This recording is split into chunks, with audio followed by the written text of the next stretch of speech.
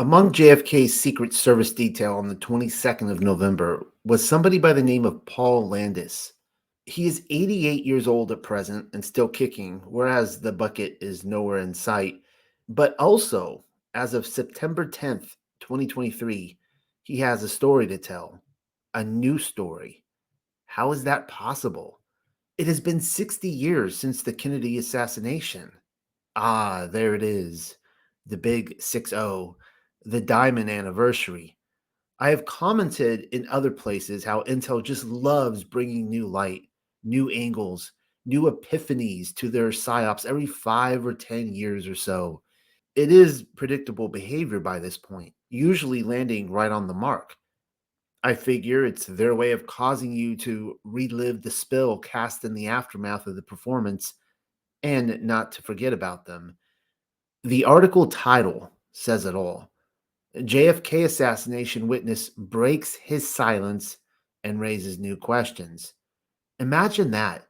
Somebody was keeping mum about his day in Dallas for 6 whole decades. Let's see what the announcement is this time around, shall we? The Warren Commission invented the magic bullet theory based upon a single bullet found on a stretcher believed to be held by John Connolly at Parkland Memorial Hospital. Did I misquote any of that? Please write me a letter explaining it if I did, because really, it would be a darn shame if I misquoted how laughable any of this sounds. How about the 9/11 terrorist passports they conveniently found on a New York City sidewalk? Sound familiar? I'm having a difficult time seeing any difference between the two accounts. They simply found a bullet on a stretcher in a Dallas hospital and assumed both the bullet and the stretcher must have belonged to Connolly at one time. And furthermore, that it had been shaken from his body without the surgeons and nurses noticing. Yeah, right. Turns out Landis was the one who planted it there. That is his confession 60 years later. I know the article isn't expected to be read quite like that, but it's obviously what happened. He tampered with the crime scene and planted a piece of evidence, kind of like those 9/11 passports. The bullet, he said, was found in the limousine, lodged in the back of the seat behind where Kennedy was sitting. His reasoning for doing so, apparently, was to starve off the treasure hunters. But even that doesn't make any sense. The Secret Service agent in the president's limo was Clint Hill, not Landis. What was he doing digging around in the limousine to begin with? Seeking evidence or obstructing it? The car was a crime scene. If it was the souvenir crowd that he was truly concerned about, then why not stand there like a badass with his dark glasses and his gun and whatever communication device he had, warding off the media and the trinket scavengers? How did he know there weren't other bullets to be discovered, or even Saudi passports for that matter?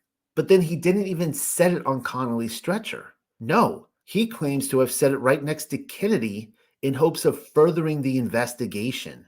The story doesn't end there, though. No, not by a long shot. The bullet somehow jumped from Kennedy's stretcher to another stretcher, which just so happens to have been the one used by Connolly, assumedly. Well, now, that takes the magic bullet theory to new soaring heights.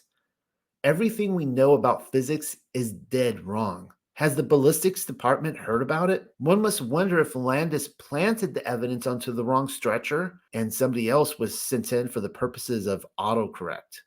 Oops. Up until now, Landis never once mentioned finding the bullet, which is totally suspect since two written statements filed within the week after the shooting have him stating only 2 shots were fired. To make matters worse, there is no mention of him ever going to the trauma room. He wasn't there according to his own testimony. Why the secret? If he did arrive, then the medical staff and his coworkers either didn't see him or didn't recognize him or agreed that there was nothing to see there and simply let him do his thing. Some of you will tell me he left out those very convenient details because he was in shock in the trauma room and had barely slept for 5 days. That's the story he's going with, anyways. But then the following paragraph, which ends the article, by the way, is a curiosity piece.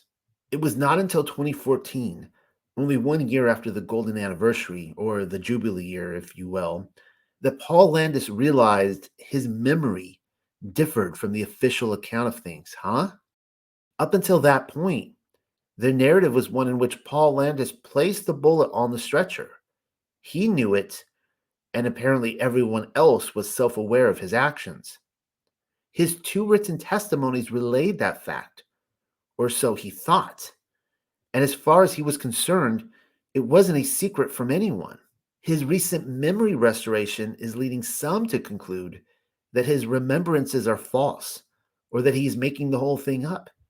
But then, if what he is saying is true, you and I know what is happening. Paul Landis is recollecting a parallel timeline which no longer exists, and he's also being gaslit. It is by no coincidence that 2014 comes into this either. We appear to have another Mandela effect on our hands.